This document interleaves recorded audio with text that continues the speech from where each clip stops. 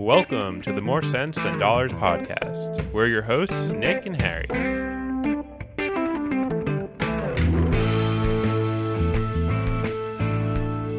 Hello, everybody. This is episode 7 of More Sense Than Dollars. And before you ask, yes, I am ready for this one, but are you? Oh, of course I'm ready. I like to ask if you're ready. That's my favorite I know. part. I had to switch it up though. All right. I'll let you get it next week. Okay. We're talking about credit cards today.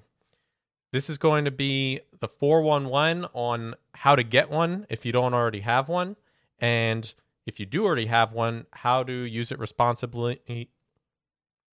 And if you do already have one, how to use it responsibly and get the most out of it. Yeah, you can get into a lot of trouble with credit cards, but they're also a super handy tool that everyone should have in their personal finance repertoire. Exactly. Let's start with our financial highs and lows, peaks and pits. What are yours for this week? This is a little Portland specific, but there's this trend or habit, and I don't know if it's just the neighborhood I'm in or the whole city, whatever, but people leave stuff out on the street corners as recycling. Like a lot of the times it's just trash, honestly, but people throw a free sign on it, and It's I feel really like it's strange. it's not something I had seen before. No. And yeah, a lot of the times it's like I've seen VHS tapes, and people put a box of VHS tapes out in the rain with a free sign, and I'm just like, you're just throwing trash on the street. But You got something useful. yeah, sometimes there's gems, and we're actually Nicole and I are prepping for a camping trip, and we were gonna have to pick up a cooler. And we happened to walk by while we were walking our dog today, walked by a Wheeling Coleman cooler. Doesn't seem like there's anything wrong with it. So that was a pretty big pickup. Saved us some money. You know, now you're not allowed to make fun of the people putting stuff I out anymore. I know. Yeah, I take back anything I've said. I still think a lot of it's trash, but It is mostly trash, but that's cool. What about your low? the low, I put a small chunk of change into Bitcoin back in like 2016 or 2017, somewhere around then. And so Bitcoin's obviously gone up a ton since then. And it's been fun, especially this year, watching my net worth. I use You Need a Budget to track my net worth too. I love data. I love seeing charts. So I've loved seeing my net worth steadily climb, more than it would have with just my own savings and everything, because Bitcoin's been going up so much. But that in the last, not just this week, but in the last couple months, it's been dropping. Still up a lot from where it was a year ago. And it's not, it's a long-term investment for me. I'm not planning on cashing it out anytime soon, but it still sucks seeing my net worth head the other direction on the graph because Bitcoin's been dropping so much. It'll be back. Yeah, it's unrealized losses. They're not real, right? That's right. Just paper. Yeah. So what about yours? Okay, hi. I finally paid off my car. Wow. It was a 5-year loan because I thought, I'd rather have the lower payment. And I got a really good interest rate on it. So I think it was 1.8%.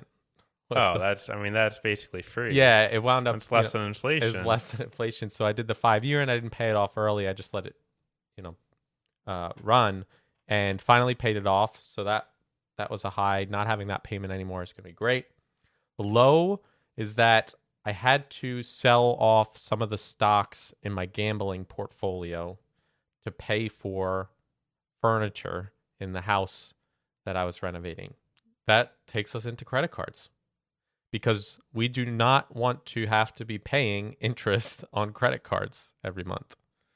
Nope. First, let's get into what they are. Most people probably have some idea that it's such a big part of our culture now. I think most people probably have some idea of credit cards, but what are they actually? How would you compare it to a debit card? Well, so with a debit card, you swipe the card, insert the chip, you are paying for something, and that money is pulled directly out of your bank account. Whereas the credit card is a very similar function, but the money is actually coming from whoever issued you the credit card. So whatever bank issued you the credit card is actually the one that's paying for what you're buying at the time of the purchase. And that you're immediately then on the hook to pay that back at some point. Kind of see it as like, it's like if you're out with a friend and you say, can you spot me for this? Right? Yeah, exactly. So like Bank of America or whoever it is spotting you that money until it comes time to pay the piper and you need to pay it back. That's the big piece. You have to pay it back. Right. And you're paying it monthly. So depending on, I think you can actually change your due dates and your actual statement cycle, but they work on a monthly basis. So everything you've spent within that month, that period. So, for example, the 10th of one month to the 10th of another, you'll then owe on that statement. And that's your credit card statement. Yep. And the way it works, that's usually like, say you get the statement on the 10th, and then the payment due date is probably, at the end of the month. So you get told on the 10th how much you spent in that cycle, and then 2.5 weeks later, whatever it is actually your due date where you need to pay that money back. It is weird to think of credit cards as loans, but they are. You're borrowing the money. That's really what it is. I guess because this would be considered a revolving loan. Yeah, it's like a line of credit. Yeah, it is. You're borrowing, you're paying it off, you're borrowing, you're paying it off. So it's not just one big amount you take out all at once. For as long as you have that account open, you can spend up to the limit they give you as long as you're paying it off. If there's one thing you take out of this episode, it is that if you pay off your statement balance, so you get that list of what you spent in the past month, if you pay that entire amount off before the due date, that's it. You only pay the money that you spent during that month. But what happens if you don't pay off the entire amount? Well, the bank is hoping that you won't, right? This is where they make their money, because they're loaning it to you, hoping that you'll let some of it slide and not pay it, and then they'll charge you interest on that. Exactly. And so the interest rate that they give you is based on the year. So it'll be a fraction of that annual rate. You'll get charged on the statement balance for that month, and it'll get added to next month. Right, that's the APR. We talked about that a little in the debt episode, but the APR on credit cards is crazy high.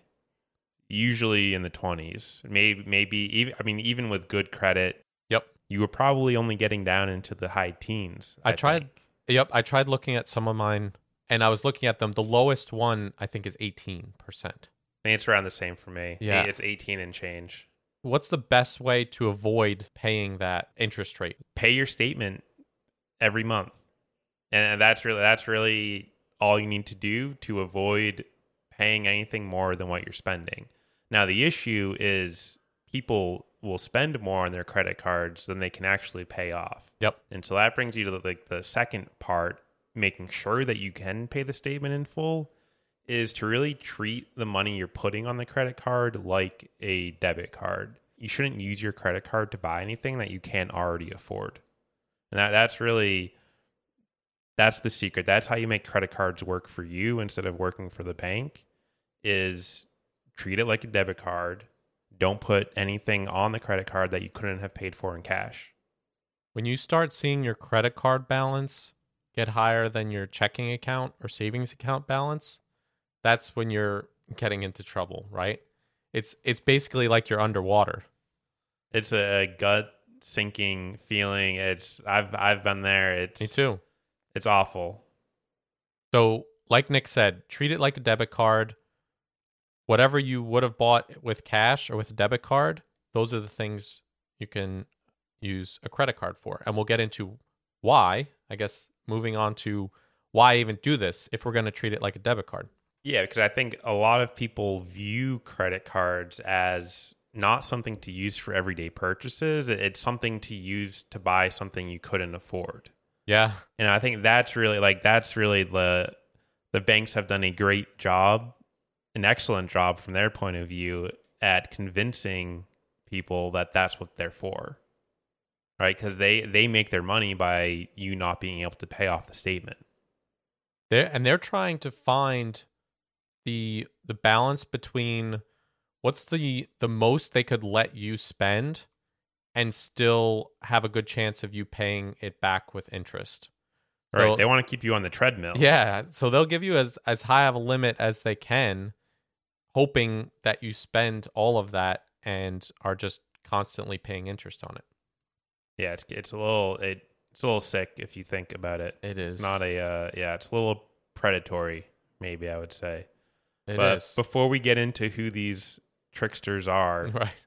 why would you even use a credit card if we're only recommending to use it for the things you would already be able to pay for in cash? There are some really good perks here. One of the biggest ones is protection against fraud. Exactly. If you buy something with a credit card or somebody steals your credit card number, they can't take money out of your checking account or your savings account. So even, if I've had situations where, I had a debit card number stolen or got overcharged for something, even if you do get that money back eventually, it's out of your account for a while and you can't spend it. With a credit card, it's only on the statement and the bank is going to help you try to get that money back because otherwise they'd be on the hook for it. A great way to think about it is whose money was stolen. And if it's your debit card, your money was stolen. But if it's the credit card, the bank's money was stolen. That is a great way to, yeah. And the bank is going to work a lot harder to get that money back when it was their money that was stolen than if it just came out of your account. So true. So that's why you hear of things like credit card chargebacks. You can charge something back to the merchant if it was something you didn't actually buy or your identity was stolen. These are all things that you can do much more easily with a credit card that you can't do as easily with a debit card or with cash at all. What else do you think are some good perks? So one of the things that goes into your credit score and your credit report, and that's actually going to be what our next episode is about, is how long you've had credit, how many on-time payments you've made, how many different types of credit you have. And so having a credit card in the mix with maybe a student loan or a mortgage or a car loan gives you a more diverse history of credit. And it can also give you a big increase in the number of on-time payments. And so it's great for building up a longer credit history.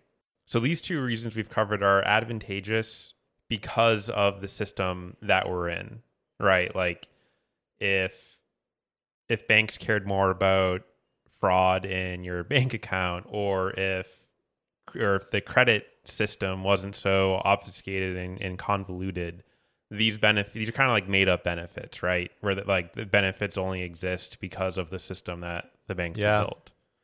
So what are some actual tangible material benefits that you can get from using a credit card? Yeah, we covered the very responsible perks, but there's also actual like money in your pocket perks.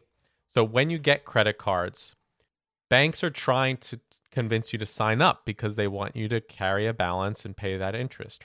So you can take advantage of them hoping for that first by not carrying over your statement. But they'll offer things like sign-up bonuses. So getting some money off on your statement every month, or just cash when you sign up for the card. Yeah, sometimes you'll just get like $500 in cash when you open your card. Yeah. Certain cards offer percentages back on certain categories. So maybe groceries or gas or travel, you may get a certain percentage of the amount that you spend back in points or cash. Yeah, and sometimes the rotating ones can get pretty high, like up to 5%, which is like pretty good return on your money compared to it's like things. having a coupon for that amount when you're buying something, right? It adds up. So depending on the card, that could be in like cash back on your statement, or it could be points that you can then redeem for plane tickets, for hotels, travel. Rental cars. Yeah. There's a bunch of stuff you can redeem points for. So those are some of the like actual money in your pocket sort of benefits. And again, right, it's really important that the bank does this because enough people carry a balance and pay interest on their balance that the bank makes their money back. Yeah, they're still making money even offering all this. They've figured this out. So it's very important to not carry that balance, because as soon as you start paying interest on your purchases, you very quickly erase any benefit you're getting from these rewards. That's true. Right? Like a $300, $500 sign-up bonus is real nice. That's just like free cash, and it can be a nice infusion. But you can very quickly, over the course of a couple months, pay more than that in interest if you're not paying off your statement. Paying 20% on a $10,000 statement balance or something, right? That yeah, exactly. Interest adds up crazy quick. So then there are some other perks that aren't like direct money in your pocket, I guess. Yeah. So things like insurance on purchases, sort of that fraud protection, or warranties. Yeah, I think a big one is a very common one is extended warranties on electronics. Yep.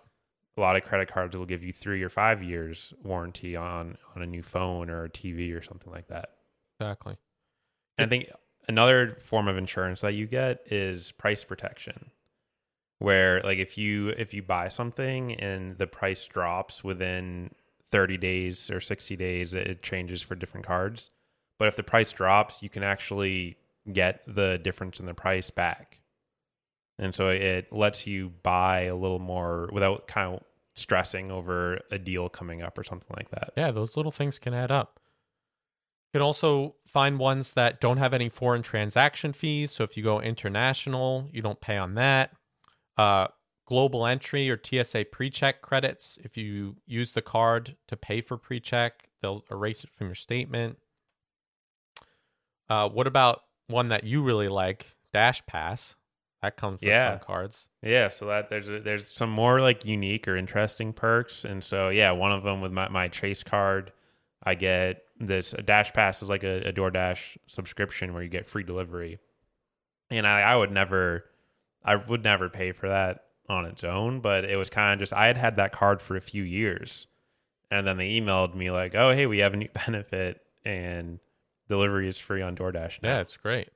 So that's a big I have one me. that gives me some Uber cash every month. The Amex Platinum does that. So there's all kinds of little perks. Permanent discount on right. Uber or Lyft. Some of the airline or hotel cards will give you like status, like being a gold member or priority boarding for that airline. Mm-hmm. So there's a ton of these different perks and benefits. It depends on the card and the provider, but all these little things add up. If you're using them responsibly, they can really save you some money. Yeah. Lounge access too. Yeah. I used to wonder, even traveling in college, I used to wonder how people like how do these business people just like sneak off into these lounges I would see, and they had someone in a suit at the door like making sure you couldn't just stroll in, and it just seemed like such an exclusive club. And really all they have is they have the right credit card. Yep. A lot of different perks available. Let's get into who is issuing these cards and how the system actually works. You've got your issuers, the banks who are giving you the card. That's who you're interacting with. And they're the ones that you owe money to. Then you've got the networks. These are the companies that are actually facilitating the transaction between the merchant and the card issuer, the place you're buying it from to the bank that's spotting you the money. And so the network makes their money by charging a fee for facilitating that transfer of information. So those are the major networks that I mentioned. You've got MasterCard, Visa, Discover, and Amex. Amex and Discover aren't accepted at as many places as Visa and MasterCard. And so your first card probably shouldn't be a Discover or Amex. You're going to get a little bit extra coverage if you have a Visa or MasterCard, which all of the other issuers besides Discover and Amex will be using. Now, Discover and Amex are also issuers. You want to go into some of the biggest issuers out there? Yeah, so the issuers are probably going to be common names to most of you. So we have, in order of the biggest market share for issuers, we have American Express, Chase, Citibank, Bank of America, Capital One. Then there's Discover, Wells Fargo, Barclaycard. There's a significantly more issuers than there are networks. Most major banks will offer some form of credit card that you can open. Yep. And so each of these, whether it's Amex or Capital One or Chase, often have multiple credit cards for different things. So some might have some for cash back, some have it for airlines, for hotels. They'll usually have like different ranks of cards too. True. They'll have cards that don't cost any money to open, usually with significantly less benefits, but they're easier to get. Like they're sort of beginner credit cards for someone who doesn't have a credit history or for someone who wouldn't take advantage of some of the bigger benefits. And then as you go up through the tiers, you'll actually run into cards where you pay an annual fee. And so you actually pay the bank some sort of lump sum to open the credit card, and that amount can range. I would say in the common cards, those can go anywhere from $99 up to $450, and I think they even go higher than that for some cards. But you're getting into some significantly more exclusive ranks at that point. I'd say for the average person, the $450 cards are kind of where you cap out being worth it, and even then, only for some specific scenarios. So I think we kind of went through how to be responsible with it once you have it, or for listeners who already have them. How do you get one if somebody's saying, I don't have one yet, I don't have any credit history, how can I start? For that first, your first credit card, no credit card history, there's two ways to do that. One of them is the one I mentioned, how I got my first card. It was a bank that I had an established relationship with. I didn't have any overdrafts on my account. I wasn't bouncing checks, stuff like that. Like, I didn't have a credit history, but I did have a trustworthy banking history with them. And so they extended me an offer for a super low limit card. And that's how I got my first one. And then from there on, I had a credit history from the credit card. And I was also around the same time started paying off my student loans. And so then from that opened doors to better cards because I had a better credit history. But the other way is a cash secured credit card. That's a great way to get your first card, especially if it's with a bank that you don't have any prior relationship with. And how that works is you may actually give the bank $500 to start with, and they hold it as collateral. And so you still get all the benefits of a credit card. You get the fraud protection. You get the credit history bumps. You may still get some of those benefits, although there's less likely to be benefits. Some of those nicer benefits we talked about, less likely to have that on a cash secured card. But yeah, you get that fraud protection and credit history boost. And if you, for some reason, your credit limit will be $500, whatever the amount you gave them is. And then if for some reason you don't pay them back or you stop paying your statements, they already have the money to cover whatever you spent and aren't paying. Yeah. If you don't make that minimum payment, they'll just pull from that. So it's a great way to get started because it counts as a real credit card on your report. So yep. If you show that bank that you can pay them back, that bank might offer you other credit cards, or if you go to apply with another bank, they'll see that you have some history and be more willing to give you one without having to put up any cash first. Yeah, once you have one of those two figured out, the most common way is probably just applying online at one of the bank's websites. Yep. And they'll tell you you'll either get instantly approved or instantly denied, or they'll say we need to look at your application, and they'll let you know within a few days or a week or so.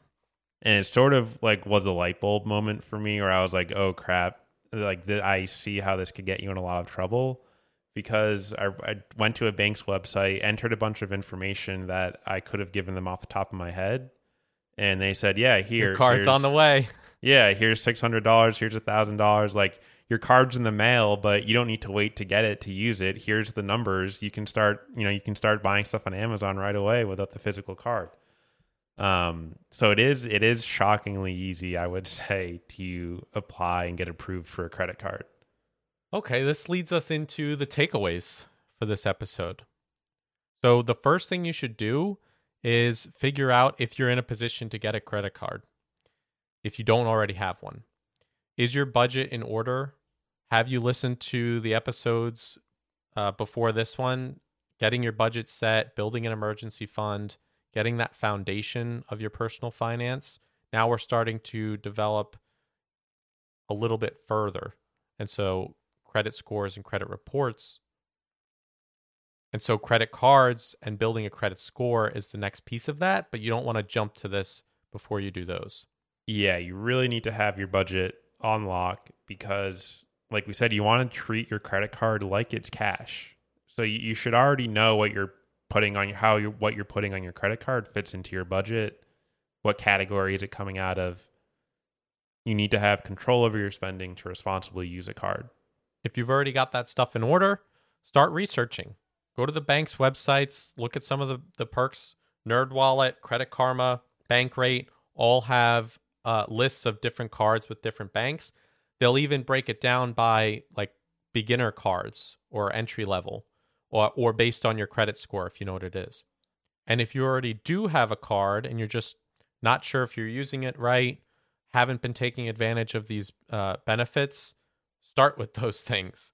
Make sure you have the app for that card and that you're signed up for notifications, for email alerts, for balance alerts, for any fraud alerts, so that you can stay on top of your usage and your statements. Set up autopay to pay off your statement in full every month. Autopay can be dangerous if you're not tracking your spending and know that you have enough to cover it. So you want to make sure you're being responsible, it fits into your budget, and then you can set up autopay and never worry about missing your due date and having to pay some interest. And not just an interest. I think one piece we mentioned is a late fee too. So if you are late on your payment, you get charged the interest and a flat fee for being late. Definitely avoid that. You should also be checking in on your statement. Like, look at the transactions for fraud or being overcharged for something, anything that you didn't buy on there. Don't just assume everything on there is legit. Make sure you check it out first. Another problem I've had is like double charges. But like I got charged twice for something I purchased. Yep. And that, that's not something, even, it was such a small amount, maybe it's something $20 and you got charged twice for, and you might not notice 20 extra if you just look at the amount. I actually look at the individual transactions and make sure that you recognize all of them. And get into the fun stuff. Those perks and rewards. Find out what your card has. You probably you could just Google perks for that card, but when you sign up for the card, they'll give you a list of all of the benefits. So make sure you're using those. There's some good stuff there.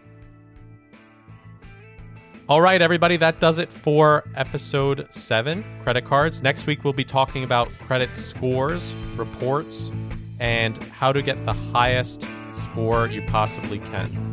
Thanks for listening, everybody.